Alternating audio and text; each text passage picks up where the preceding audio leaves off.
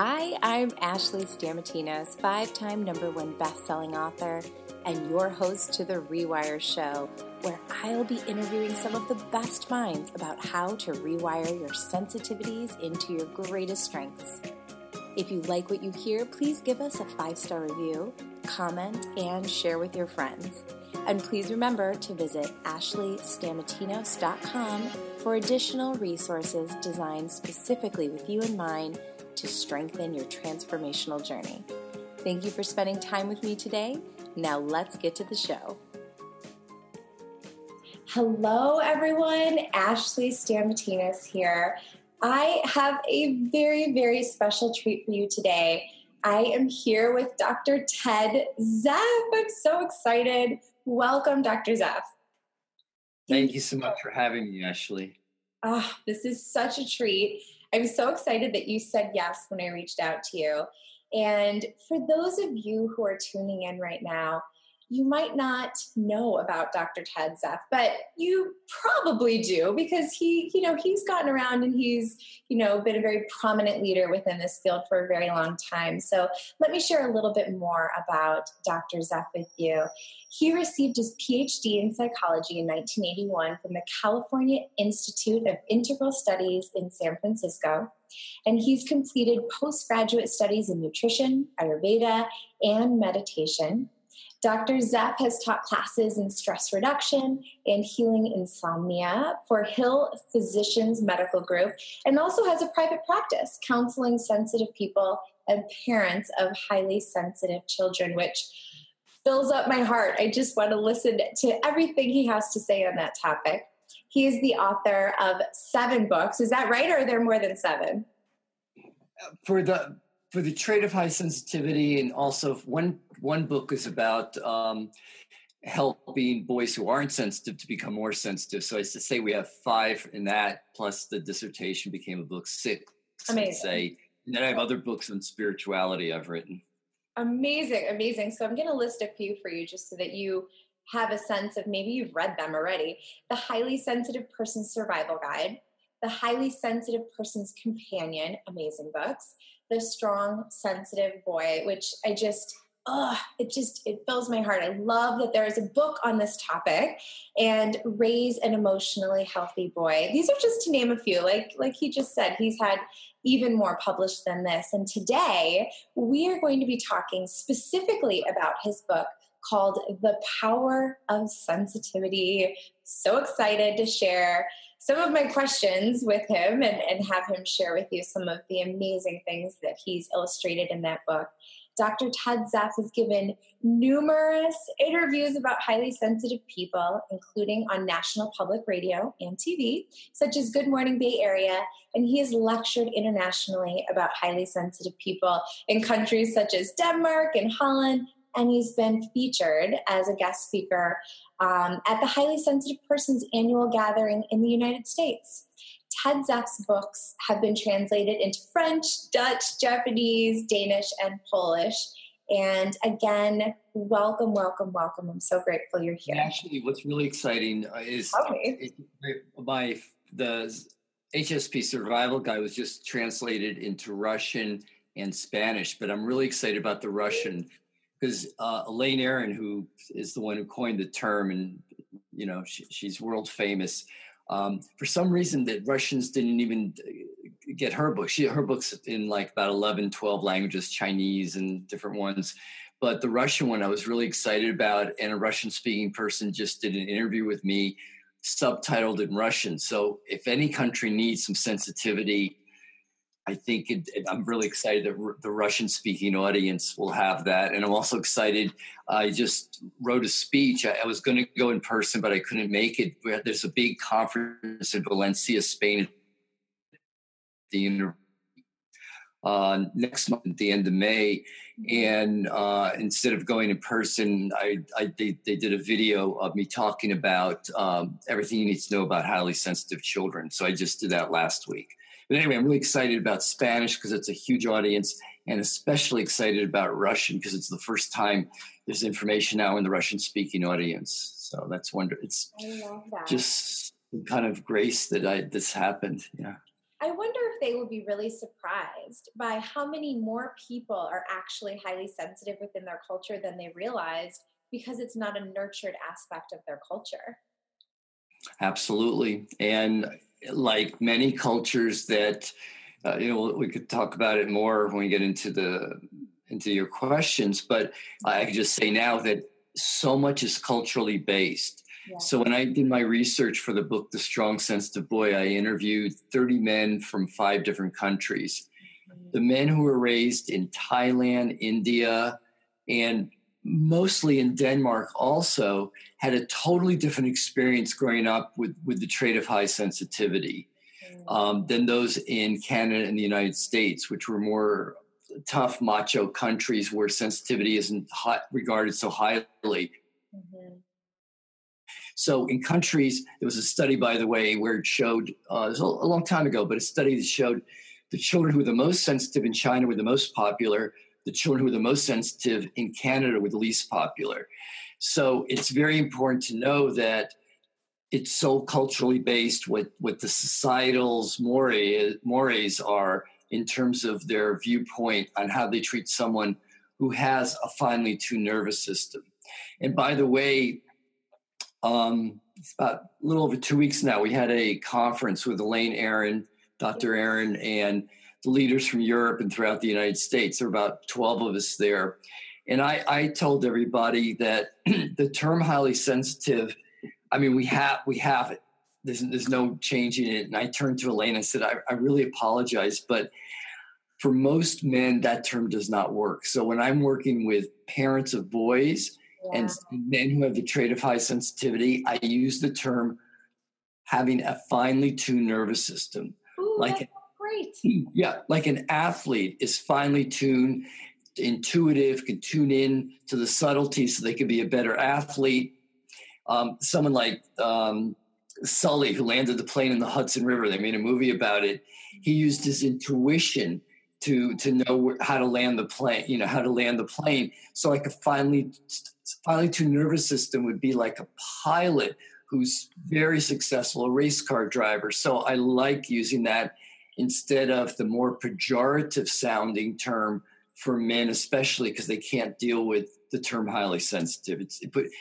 It pushes too many buttons. I even said when we were discussing this at the conference, I said, well, if it was highly compassionate, highly kind, that wouldn't even be as difficult as highly sensitive, because it's got such a negative connotation in many societies. Absolutely right. And I would assume that even, like you said, I think you said Denmark was one of the places where sensitivity is a little bit more accepted. Is that what you said? Yes, absolutely. Yeah. Calling a boy highly sensitive is a completely different experience there than it is here in the United States or in Canada. That makes perfect sense. But I can just see, as a parent, as me, which I've had to do, talk to my son's teachers about him being a highly sensitive child. If I was to use, he has a finely tuned nervous system, or, even system, it would be responded to completely differently. That phrase elicits such a different response. Yeah. Then you could also say, well, if you're not highly sensitive, are you highly insensitive? So it's a trigger term. And then, we have to use it now because it's been around now since 97 when Elaine came up with the term. Mm-hmm. And, but I prefer to use sensory processing sensitivity, which is the more clinical term for it, or a finely tuned nervous system followed by, the positive parts about being able to tune in deeply. I love that. Yes. Okay, good. That's really helpful. I'm already getting tools, everyone who's listening. I'm getting tools that I can implement into my life right away. So this is amazing. Thank you. So, Ted, would you please, let's back up just a little bit. And, like I said, some of the people listening might not really know about you yet, and I'm excited to introduce you. So would you tell everyone just a little bit more about you and your journey to becoming a leader in the world of highly sensitive people? Well, I don't know if I'm a leader. It feels a little awkward. And even when you're introducing me. That's me saying it. I think I feel comfortable saying that about you, but okay, all right. When you're introducing who I was, I go, who is this guy? I don't know this guy. That happens to me too when people introduce me. I'm like, "Whoa, that sounds good. Okay." That's good, but it doesn't have anything to do with me. Right. True. So what happened was back in, I think 2002, I read Elaine Aron's book, The Highly Sensitive Person, and I took the questionnaire and I answered yes on everything except for maybe one Yeah. on the questionnaire. And I realized that what I've been dealing with my whole life is dealing with the trait of high sensitivity. And I remember talking to my niece and saying, I should write a book on this because I just finished my dissertation. Didn't just finish it. It was 20 years, 15 years before, Yeah. on the physiological and psychological effects of meditation and the physical isolation tank on type A behavior. So I had a group of people who went into the sensory deprivation tank called the samadhi tank, and they just floated in peace. Another group meditating in a control group. And then I checked their blood pressure, heart rate, anxiety level before and after. So even my dissertation was geared toward ways to calm the nervous system down. Really? So it fit right in because that's what I've been trying to do with my life and manage my trait of high sensitivity. So I wrote the book, and again, there was some kind of divine intervention that I met Elaine Aron, and she wrote the introduction to the book. And New Harbinger Publications, they're a very big publication for self-help books, psychologically oriented. When I called up the acquisitions editor, just says, "Gee, I was just thinking it would be good to have a follow-up book to Elaine's book." So at any rate, that was how it started. But I'm going to say it probably more than once during this interview. But what happens is if you have the trait of high sensitivity and you're growing up in the world where 80% of the people don't have the trait, you're a small minority. Yeah. And frequently parents, peers, teachers say there's something wrong with you. Yeah. So you don't, the people I've interviewed over the last 15 years, almost so many people say I felt like I never fit in. And I always felt there was something different wrong with me.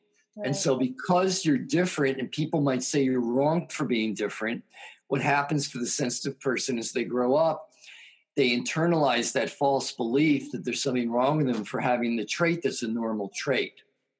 And then they're afraid to speak up. They feel a lot of shame around their trait. And the way to really overcome it, I'll talk about it more, the more you immerse yourself in the teachings, and I'll talk about toward the end different groups you can attend to deal, to learn more about the trait, to get sensitive people as your friends, support group. The more you immerse yourself in it, the more you can erase that negative thought, there's something wrong with you. And I will tell you the truth that when I mentioned to people back in 2003, I'm writing a book called The Highly Sensitive Person Survival Guide, some people went, "Ooh, what a strange title for a book." Ugh. And I felt shame. I'm writing a book about highly sensitivity. I felt shame because I still had that feeling there was something wrong with me. After 15 years of giving lectures and writing books about it, being, as you would say, a leader of the community, I can stand on a mountaintop and yell, "I am proud to be a highly sensitive man." Mm-hmm. And so it's a transformation for myself. And a lot of the emotional issues I dealt with about not feeling good enough, comparing myself to other people, they all fell away the more I started loving my sensitivity and loving who I am. Mm-hmm. Mm-hmm. Oh my gosh. And do you know, so many people that I encounter are at the heart of it. You thought to make that the title of your book. Mm-hmm. There were so many other components you just touched on, but they're looking to survive. So many highly sensitive people don't even have foundational tools to begin to get out of that survival, just trying to get through the day. So I think that's so powerful that you wrote that book to help people. And it's also really cool for me to hear that there was shame even at that point, because it tells the listeners that you got through that, beyond that, and you conquered it. And those of you who are really struggling with the shame, it's possible. It's possible to get through it, beyond it, to heal from it. And do you want to say anything about that? I'm like, this is great. I don't want to say it's not a question of possibility. It's a definite. The more you immerse yourself into the trait of sensitivity, I have, by the way, on my website, the Highly Sensitive Person Healing Program, where I have, besides very calming meditations, centering meditations, I have the last section of the tape is affirmations, where I'll say it and then you repeat all the wonderful characteristics of being a sensitive person. Cool. So you're taking what people taught you is negative. Oh, you're too sensitive. Oh, you're hot. What did I hear today on a podcast? Oh, you're overly sensitive. No, you're not. You're just sensitive enough. And the more you focus on all the great aspects of it, the more you're going to love yourself.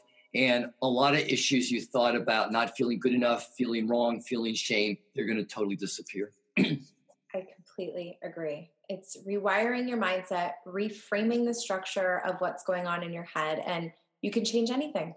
I love it. I'm so glad that you brought that up. And, speaking of rewiring your mindset, the true mission behind what I'm doing and bringing you here to help people understand is how all of you who are listening are not wrong for your sensitivity, but there's truly something so beautiful, so right, such a strength about, what you're experiencing as sensitivity. And I know you and I talked offline a little bit about how, highly sensitive people, it's a term that is really rapidly growing, which is really lovely. And at the same time, there's also some false information out there, or people who are focusing on what's wrong with highly sensitive people. And so I would love if you could talk about this just a little bit. Yeah. So in the beginning, it was Elaine Aaron, myself, Jacqueline Strickland, who has been doing these HSP gatherings in Europe and the United States. Mm-hmm. My gosh, since I think 2000. I mean, many years, about 18 years. And there was one other book. She hasn't involved so much now. It was called Making Work for the Highly Sensitive Person, Barry Jagger. But that she sort of dropped out. I don't know. So there's just a few of us. And there was one person who was just using the trait to make money off it, who wasn't highly sensitive and giving these lectures. I don't even want to say where, because it might identify the person. And Dr. Elaine Aaron, Jacqueline Strickland, myself got together. So how are we going to deal with this person disseminating negative, wrong information? Because so I talked to the person, and so does one of the other people. And I don't know if it's going to change anything, but the bottom line now is that it's become so popular. If you go on YouTube and put highly sensitive person, every other person who's sensitive, I think, which is 20% of the population, is doing a video on it. Right. And they're getting the facts all wrong. I saw one video about highly sensitive boys, and I could not believe this person. She literally took what I said in my book word for word as if it was hers. And so I sent her an email saying it'd be nice if you at least said you got that quote from me. Right. So anybody can do anything. So I just want to warn anyone who has the trait of high sensitivity, be very, very careful whose advice you listen to. And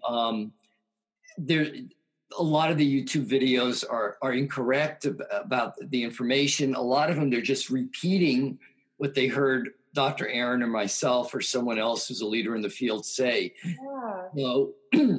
I would stick with, Dr. Aaron, myself, and some of the other people. There's some people, we had 7 or 8 leaders from different countries in Europe who came to the conference. Mm-hmm. And then there's about 4 or 5 people in the United States that came. So I know the people who are accurate, who are disseminating the information correctly. So you have to be very careful about what you're watching. Yeah, and some people have not only incorrect things, or they'll say, oh, this person in history was highly sensitive. You don't know. Or this celebrity is highly sensitive. Okay, Alanis Morissette is highly sensitive because she says it. She was in the movie Sensitive, which, by the way, I recommend every sensitive person watch, not only for themselves, but watch it with any family, friends. It's the easiest way for people who aren't familiar with the trait to learn about it, because it's well done by a noted Hollywood director. Mm-hmm. And the movie interviewed all over the world the top leaders in the research of high sensitivity. Mm-hmm. And it's just a really easy way, and it's very well done. So it's not like a boring documentary. They have all these different interviews, and you're going back and forth. And even my granddaughter watched it and loved it. So, because there's a lot of kids in the movies doing different things. Yes. Anyway, it's a wonderful movie. And that's another way to start tuning into loving your trait of high sensitivity. But I got off the subject a little bit. So I like that. Go right ahead. Alanis Morissette is a famous singer who was in the movie and what it was like to be famous and highly sensitive. But people will sometimes, I've seen YouTube interviews or people writing things about HSP saying, this person's HSP, this person isn't. They don't know, necessarily. I can usually intuit who is an HSP, but a lot of people, they'll say it and it's not necessarily true. Yeah. And honestly, does it really matter? I mean, if those people are HSPs or not, it's like, I think a lot of times people are looking so outside of themselves instead of, nurturing and growing their own sensitivity. They're looking for... Well, actually, I think it's good if you're looking for role models. Oh, is that what they're doing? So in my book, The Strong Sensitive Boy, I have some wonderful role models. I don't know if they were all HSP, but they were role models of people who are being kind and loving and sensitive, including athletes. So that a boy can look up to someone who's not a cheater and, bad-mouthing other players and winning's the only thing. So I put that in my book because we need role models, especially of men who are sensitive and compassionate. Okay. Thank you for that. Yeah, that makes sense. That absolutely makes sense, especially because they probably aren't always the ones with the most shining star. So it's helpful to kind of have an idea of who they are. So awesome. One of the things I really wanted to do while I had you here on this interview is to dig into the book that you've written. And the book, again, is The Power of Sensitivity, Success Stories of Highly Sensitive People Thriving in a Non-Sensitive World. And this book is so cool, everyone who's listening right now. It contains 44 stories from highly sensitive people in 10 different countries. And it's all about how people have succeeded after being told that they weren't good enough. And I'm sure a lot of you can really have a heartfelt relation to that statement that I just said, because a lot of us have been told we're not good enough. And so this is what I really love about this book. And I love that Ted is paving the way of what's possible, and even how he says it's probable that we can change this. And it's a very hopeful message. So that's what I really love. So specifically, the first question I have for you about this book is in chapter 7. The title of chapter 7 for all of you is called Highly Sensitive Children, which of course I went to first, for my questions because I love this topic. And there's a story included within this chapter about a mother and a child, and they're both highly sensitive. And they were in a car accident, and the child was deeply traumatized by the event. And there were differing opinions about how to help the child overcome the fear of getting back into the car. And so I really wanted to talk a little bit about this. So could you please talk a little bit about the highly sensitive mom's approach versus the non-highly sensitive person dad's approach to this situation? Yeah, basically I worked with this person a while too, a wonderful person. And she was kind of in a rough situation because her husband was not into the trait of sensitivity, which I get a lot, where the dad doesn't want to know about it and the mom does. But anyway, and this was more of a typical case where the father says, "Oh, just put her in the car. It's fine. She'll get over it."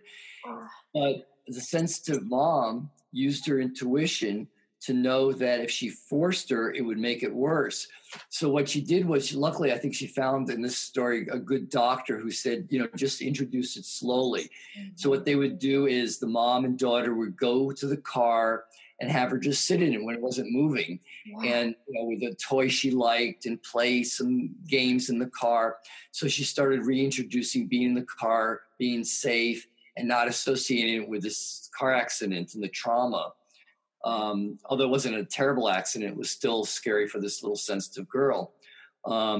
So basically, after doing this for a period of, I think it was a few weeks, the girl felt safe enough to go in the car and drive with the mom, and it was fine. So this is a perfect example of the difference between someone who's highly sensitive and someone who's not.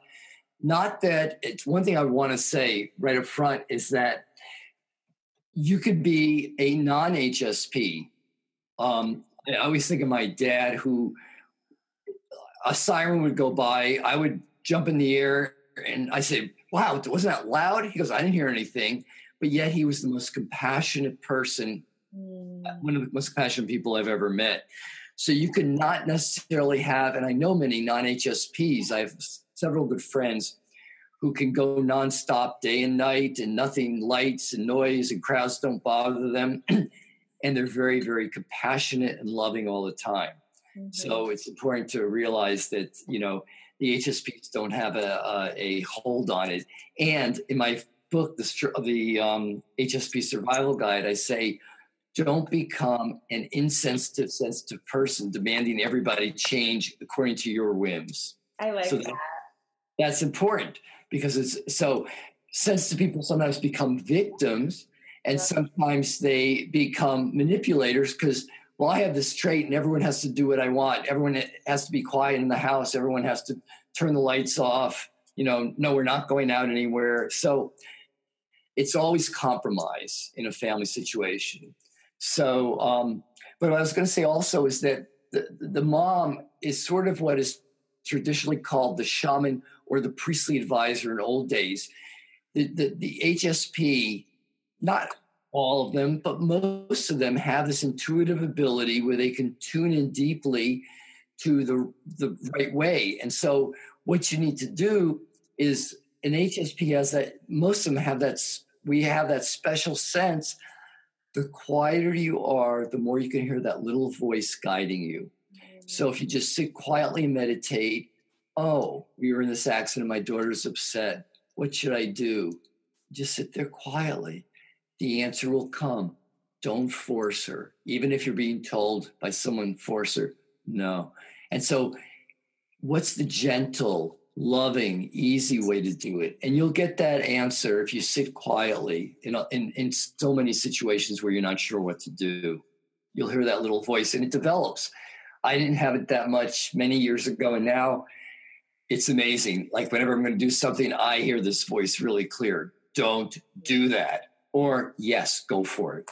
So we just have to develop it, and we have an extra ability. That's why we have these amazing dreams and the spiritual life where we could tune into just a whole vast world of divine spirituality, and a lot of HSPs have psychic ability. Yeah. So I don't say you don't have to always be tuning into it, but in certain situations, you have an ability to intuit what is the best way to handle it, like the mom did, not listening to the dad saying, I just put her in the car. Yeah, absolutely. That would have increased the PTSD, if she had any, from that little accident when you force someone to do it. So it's like a flower has to open up at its own time. If you force the flower to open, it'll be destroyed. Mm-hmm. And likewise, when parents work with sensitive children, you can't force them. You can't. And sometimes they learn the hard way by trying and watching how hard it is on the child and the reaction. And one of the things I'm curious about from what you're sharing is, are children with the highly sensitive trait, are they more prone to being responsive with PTSD? Do they go into trauma faster or more readily than children who do not have the trait? Okay, so I'll say, first of all, that a child who's raised with very understanding, loving parents, mm-hmm. siblings, peers, and teachers, mm-hmm. usually as adults become not just as not just as well adjusted, but even more well adjusted than the non-HSP as an adult. Yeah. However, that same child, if they're raised in a family where people are humiliating them for their trait, where their peers have bullied them, humiliated them for it, they're going to react deeper and have more of a tendency toward having PTSD or some negative aspect. But one thing I want to bring up, which I talked about in that speech for the University of Valencia's Spain conference, is that there's a thing called differential susceptibility. And what that means is in a lot of research, they found that sensitive people respond deeper and on a deeper level to positive stimuli than non-HSPs. So there was a study of 11-year-old girls who were depressed, and the intervention for the sensitive girls was much more successful because, don't forget, they absorb everything. So they're absorbing and more open to the positive intervention. They became less depressed than non-HSP 11-year-old girls. So likewise, what I feel, and Dr. Aaron had said it also, is that even telling a sensitive child, oh, you have the trait of having a finely tuned nervous system or the trait of high sensitivity, that alone could help them feel better and love themselves more and have less low self-esteem, just knowing that they have a trait and there's nothing wrong with them. So it's very important, this differential susceptibility, because it means that interventions like in therapy work much better for people with the trait than non-HSPs, because they're so open to positive intervention, positive feedback. Mm-hmm. I love how you describe that. That's awesome. That helps so much to illustrate that. And one thing that's just really popping into my head from what you just said is, how Elaine Aaron said, to those children, you have the trait of, a sensitive nervous system, or what was the phrase you used again? Finely tuned nervous system. Finely tuned. Yeah, that's better. Finely tuned nervous system. What I thought was really interesting about that is how you basically just shared a story about how a title or understanding, something that they're dealing with helps them feel better. Sometimes I'm a little confused about titles, and labels and whether they help or not. And I think that from what I'm gathering from what you just said, it gives them information about, like, they feel at home, or they feel a sense of belonging, or I'm not, off in this tangent by myself. No one understands. It's like, oh, I do fit within this. Can you talk about that for a second? Because sometimes I think that that's an interesting topic. One thing very important where you get a lot of misinformation is that some people mistakenly say having the trait of high sensitivity is like a diagnosis disorder. And you have to be so careful. I gave a talk once at a program where people are going for their master's in psychology. The head of the department, after I talked for about 20 minutes explaining what the trait was, she actually said, well, if this trait is true, that must mean there's something wrong with these people. And this is the head of the psychology department. So there's a lot of ignorance out there. Yeah. One thing that's so important is that it's a totally normal trait. And again, culturally based.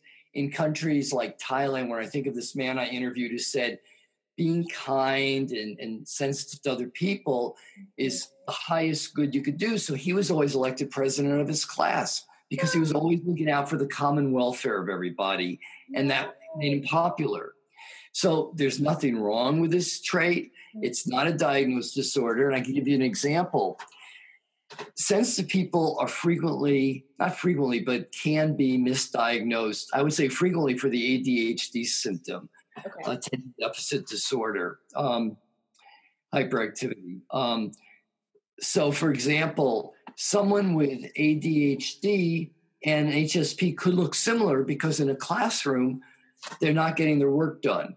But it's different. The HSP is not getting their work done, the child in the classroom, because of all the noise. They can't focus, the bright overhead fluorescent lights, The fact there's so much pressure, you've got to get an A, you've got to do well. There are many HSCs, highly sensitive children, are perfectionists. So all that would make them seem like maybe they have ADHD. Maybe they can't focus because they're too hyperactive. You take that same sensitive child out of the classroom, put him or her at home in a quiet environment, they have no problem doing fine. While a child with ADHD would still be kind of bouncing off the walls and having a hard time focus, even in a quiet environment. The same with depression. Sensitive people cry more, and especially women.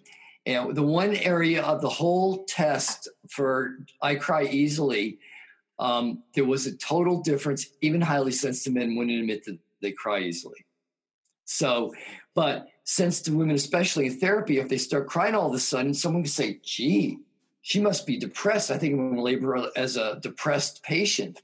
Oh, yeah. So you can have a diagnosed disorder, be on the autism spectrum, have, a clinical depression, and have the trait of high sensitivity. Mm-hmm. But they're mutually exclusive, because most people have the trait of high sensitivity, do not have a diagnosed disorder. So it's like having a trait, like any trait. Oh, I'm a type A behavior. I like to get going and do things all the time. I could tune in deeper to different areas because my nervous system. So it's a normal trait. It's not a label. It's not a diagnosed disorder. There is nothing wrong with the 20% equally divided between men and women in every country. Actually, not only among human beings, but among animals. Yeah. And so, for example, in wild horses, they saw the leader of the wild horses could sense danger, and that was the sensitive horse who would lead the horses to freedom, away from danger. So even in the animal kingdom, you'll see a highly sensitive animal is usually a leader because they can sense danger. And I always make this joke. It's a little corny, but it's good. You know what Lyme disease is? Go right ahead. You know what Lyme disease is? Lyme disease from ticks? Yeah, I know what it is, yes. Yeah. So I always say, how come HSPs never get Lyme disease? Because they're going to feel the tick on their skin before it can bite them, and they don't get Lyme disease. I love that. Yes. So likewise, an HSP goes into a new auditorium, they're going to know where all the exits are, where all the exit doors are before anyone else.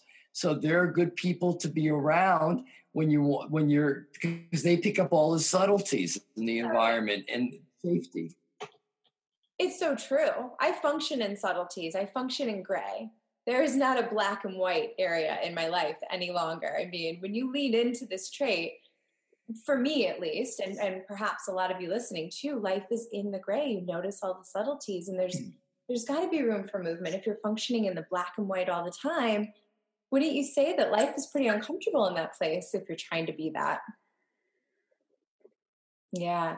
So, this is interesting that you brought us to this place, because within the same chapter that you were talking about the highly sensitive child, there's another section called How We Helped Our HSP Son Become More Confident. And truly, what I really wanted to ask you about, you've covered, and you probably could go even a little bit further with it, but the main message that I took from so many of the stories that you offered is that really knowledge is power. And knowledge is power in reference specifically to supporting highly sensitive people, whether you're an HSP or you have an HSP child or sibling or spouse or something. People who educated themselves I have, at least from my experience from your book, they are finding more success when they have that information and that reference point to better understand what's going on. Can you elaborate a little bit about that? Yeah, I actually like to tell that story because that parent is absolutely amazing.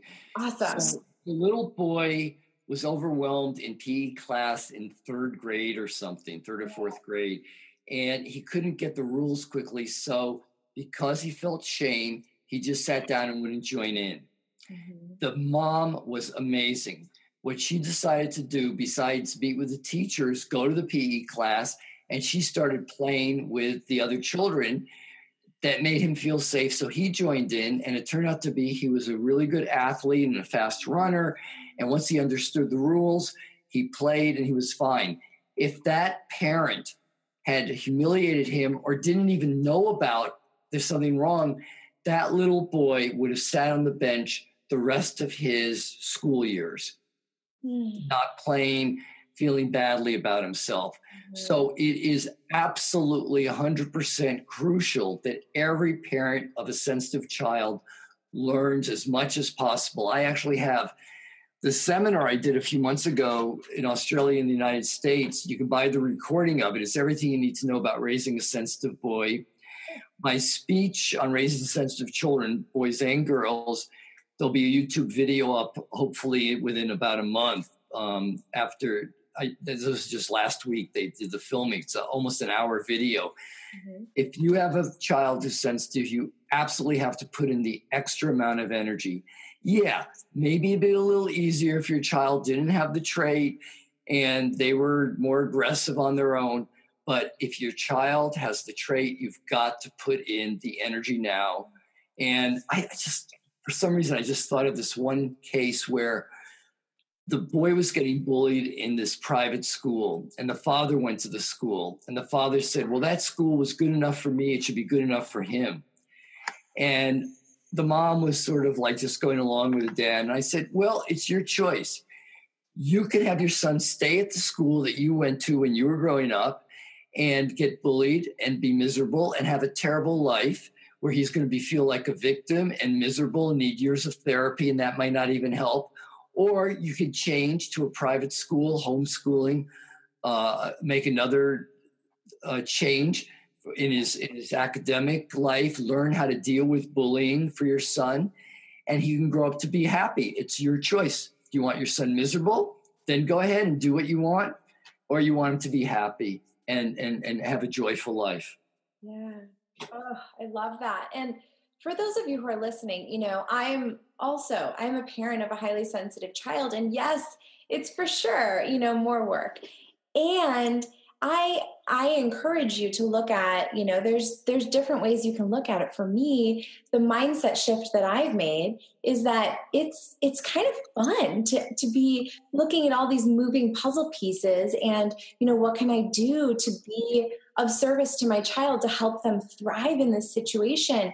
I have seen a lot of other parents who say, this is how it is. They've got to just figure it out, toughen up. And I'm like, oh, okay, well, when I put that little bit of extra effort in, I see my child go from really struggling to really thriving. And, that lights me up as a parent. And then you see your child light up and you see their potential shine through. And it's such a beautiful experience. So, oh my gosh, I encourage you to take that little extra step to just look at how you can put a little bit more into it and be like creative, like the parents that you've just described in these stories.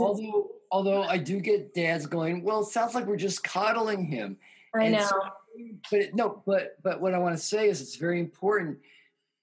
Yes, when you're disciplining a highly sensitive child, you scream at the child will react in deep fear and withdraw. They do much better if you talk in a very gentle, soft tone. Yep. But you still have to delineate clear limits. Yep.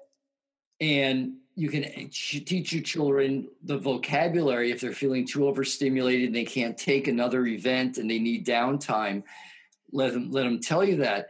But it's not a question of toughening up, and it's not a question of coddling them. But it is important that even a sensitive child needs limits, but it's the way you give the limits to the child is what works or doesn't work. And that's something that's important in every kind of relationship in your life, the way that you deliver it. And also, just to even further illustrate what you just said, in the movie Sensitive, there's another story about parents where the mom is highly sensitive and the child is as well. And the father is so triggered by what he perceives as the mom, coddling the child. And is this in this specific story, it's an example of the father was actually a highly sensitive person, but his high sensitivity wasn't nurtured. It was suppressed, and he didn't even realize he was. And that's part of why he was so reactive, later on in those situations. And so that's an interesting. What I want to say is that please. One study showed that newly born infant boys were more emotionally active than newly born infant girls. But by the time a boy reached the age of 4 or 5, he's learned to repress every emotion except anger, because anger is the only emotion that's acceptable for males to express. If a little 4-year-old boy starts crying, they go, "What are you, a little baby, little girl, sissy?" Boys don't cry. "You're afraid? What are you afraid for?" Real men aren't afraid. So they get that message. And here's the caveat, is that the dad of a sensitive boy the only way they can really become a good parent, a good dad, because that's the role model, is for them to go inward, either by reading literature. There's some amazing books. I talk about it in my book, The Strong Sensitive Boy, about being put into a little man box, and you can only act a certain way. But it's crucial that every dad go inward and investigate, either with friends, a men's group, whatever, how they got their definition of masculinity and what it means to be a man. And 99% of the time, it goes back to their childhood, where if they were playing on a little league team or something, or other boys, if they showed any emotions, they were taunted and humiliated by either the peers, the coach, the father, and they integrated that into their belief system. That's what it means to be a man. And that's not what it means to be a man. You're a fully functioning human being if you can express all your emotions. So I absolutely implore all dads of sensitive children to explore their own belief system. What made me get this viewpoint that this is what a man is supposed to be like?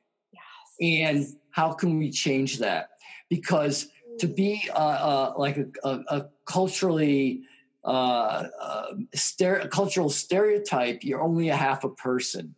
You're not a fully functioning human being. And there was, at the VA hospital, there was a wonderful sign that said, "It takes the strength of a warrior to ask for help." Mm-hmm. So if you're in pain, ask for help now. And that was the way to get veterans to ask for help who had PTSD or emotional crisis. It takes more strength to ask for help than to repress anything. "No, I could do it all myself." And that's why most men die before women of heart attacks, and they don't see doctors, because men are taught, boys are taught from an early age, you should be independent, take care of yourself, don't depend on anyone. So it's a full self-analysis, self-examination about your entire belief system, especially for men.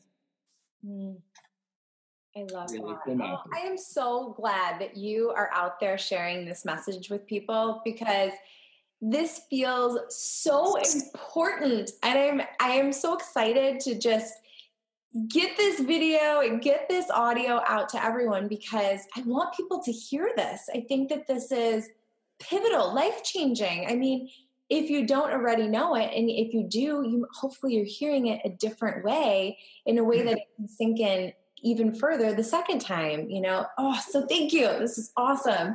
And I really love that we sort of talked a little bit about relationships a moment ago, because another thing that I really wanted to talk to you about, because I have found that people are most responsive to this topic within my business, and they seem to ask the most questions about this topic, is a highly sensitive person in a relationship with a non-highly sensitive person. So within your book, you have chapters 9 and 14 where you address specifically non-HSPs with HSPs. And I was so delighted to see that.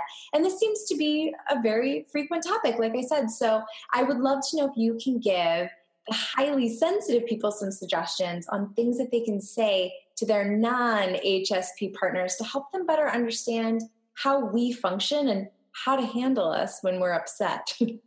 Well, the first thing is have a family night, get the popcorn out, and watch the movie Sensitive. Done. Yes. With the whole family. Mm-hmm. And that way they'll get, it's a condensed, what's that called? The Monarch Review method to get it out there without reading a full book. Because most people, unfortunately, don't have time to read and don't want to read, especially if they're being told by an HSP, read this book. Now, if they are open after watching the movie, The Highly Sensitive Person in Love is a great one by Elaine Aron. The whole key is, there's certain people who refuse to acknowledge the trait. There's wonderful research on Elaine Aron's website, and they did fMRI studies that showed different parts of the brain. The amygdala lights up for HSPs and non-HSPs. So there's tons of scientific evidence out there, and they're going to get some of it from the movie. Some of it you can get on Elaine's website. Mm-hmm. It's real. It exists. There's scientific proof to show it. And so, if you find someone who refuses to look at the scientific data, and, then it's hopeless then. Oh, I don't want to watch the movie. I don't want to do it. But for anyone who's open to it, let the person learn as much as possible about the trait. Mm-hmm. That's number one. Number two is the key to an HSP, non-HSP relationship, whether it's partners, marriage partners, parent-child, work situation, is compromise. Compromise. So, for example, there's a party and the HSP doesn't really want to go, but they compromise. They'll take 2 cars. They'll go to the party at 8. They'll leave by 9:15 and drive home. And then the HSP partner who likes to stay out later, they can stay out later. The non-HSP might want to go rock climbing. Yeah. The HSP maybe would rather just read a book in the park. So you can go together to the park. The HSP can go bungee jumping or canoeing or whatever. Well, canoeing is pretty mild, or rock climbing. And if they want to sit there drawing a picture or reading or going just for a walk in nature, they can do that. So you always compromise. You don't make one person right, one wrong. So for example, like if you want to go out to a restaurant, well, first of all, you choose a restaurant that generally is quiet, and you go earlier. So you don't go like on a weekday night a weekend, Friday or Saturday night at 7. You'd go like on a weekday night around 5:30. They have an early bird special. You save some money. It's quieter in the restaurant. Yep. Same way with movies. You don't want to go to a movie theater when a blockbuster #1 movie comes out on a Saturday night, but you want to wait 2, 3, 4 weeks and go to that afternoon matinee. So you're always compromising and working on not saying, no, I'm never going out. I'm not going to a restaurant. I'm not going to a movie. I'm not going to party. But you compromise and you do it, but you do it in a way that works for you, that'll work for the non-HSP person in your life. I wonder if anybody else who's listening feels like he just looked into your marriage. Because I'm married to a non-HSP and we go to matinees and we go to dinner at like 5 p.m. It's so funny that you're saying this. And by the way, I don't know, we haven't really discussed it, is that 30% of all HSPs are high sensation seekers. So that's a minority within a minority of people. And I had someone in my life who was a HSP high sensation seeker, and she would always want to do things. And that's kind of dangerous because they're always looking for sensation-seeking events and want to try this and go there. But then they have to monitor themselves because they can get burnt out, just like an HSP who's more introverted. Yeah, well, that reminds me of the kids that I know who have autism who are high sensation-seeking or the opposite because of their sensory processing. I mean, it's a different area. It's just where my brain went. But that's so interesting about HSPs and how there's high sensation seeking within us as a minority. That's very interesting. I'm glad you shared that. Mm-hmm. So I would also really like to ask you, because we're finishing up already. Of course, I could keep asking you so many questions, but I would really love to know, what does your dream for a better future for highly sensitive people look like? Well, as I mentioned earlier, when I first was writing my book in 2003, nobody heard of the trade.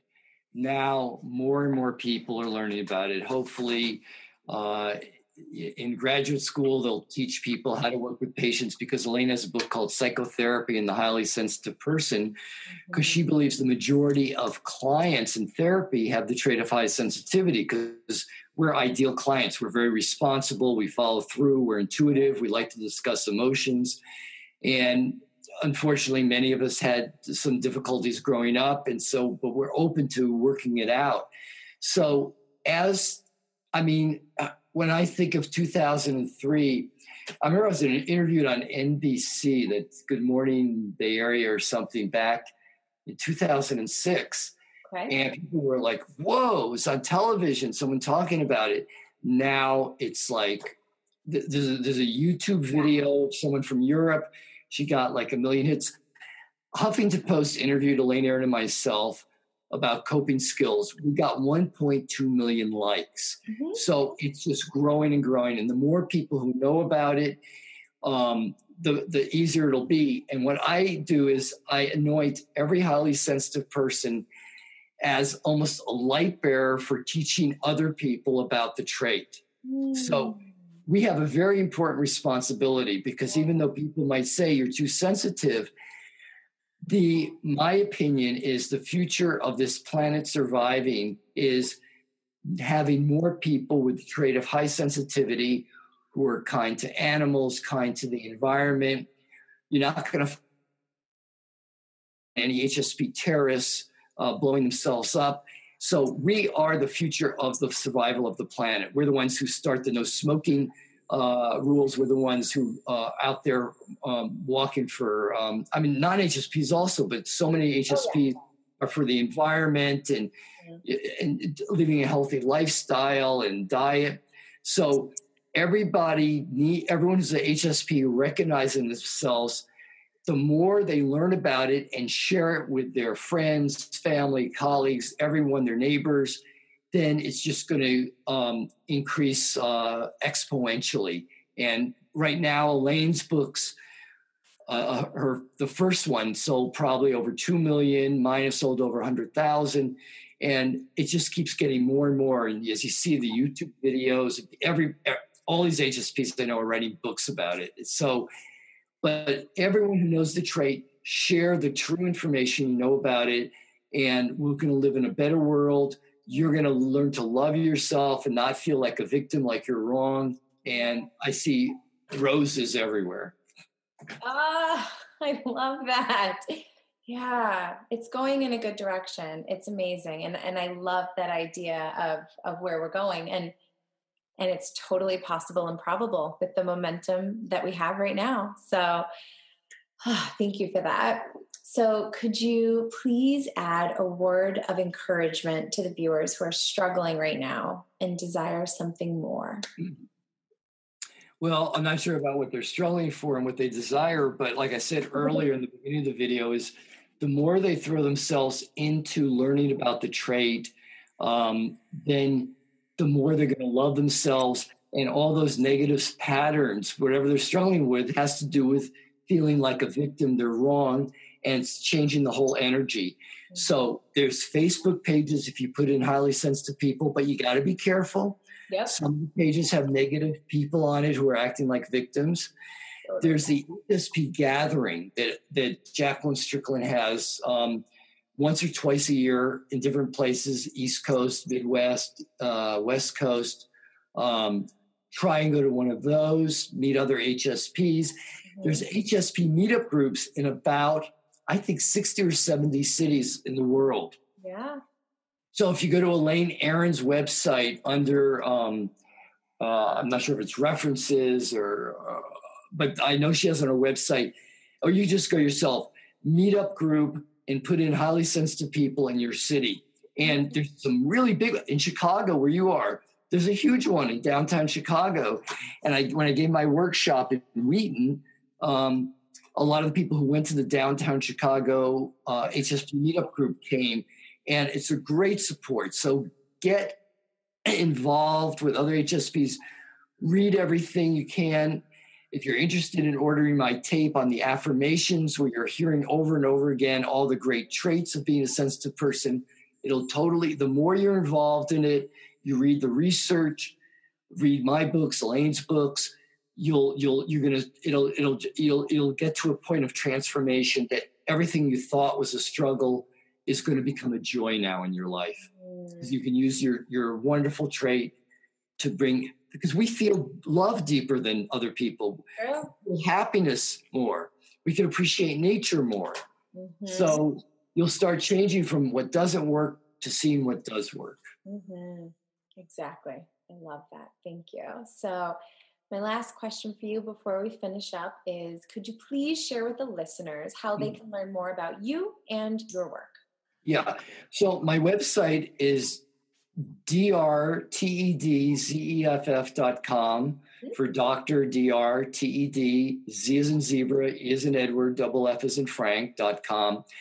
If you go to Facebook and put in Dr. Ted Zeff, you'll get my Facebook page where I list like workshops, like I'm having a workshop in a few weeks on coping strategies for highly sensitive people. It's going to be a worldwide webinar, Zoom, and all sorts of new research information. So if you want to follow me on Dr. Ted Zeff on Facebook, or you go to my website, drtedzeff.com, and feel free to contact me. There's a contact on my webpage. You can ask me any questions. I have all these books. I do individual consultations all over the world via Skype or phone within the United States with parents of sensitive children, as well as adults who have the trait of high sensitivity. So there's a lot out there, and I just encourage you to embrace everything that's out there. Elaine Aron's website is hsperson.com, and there's just a wealth of information on that site also.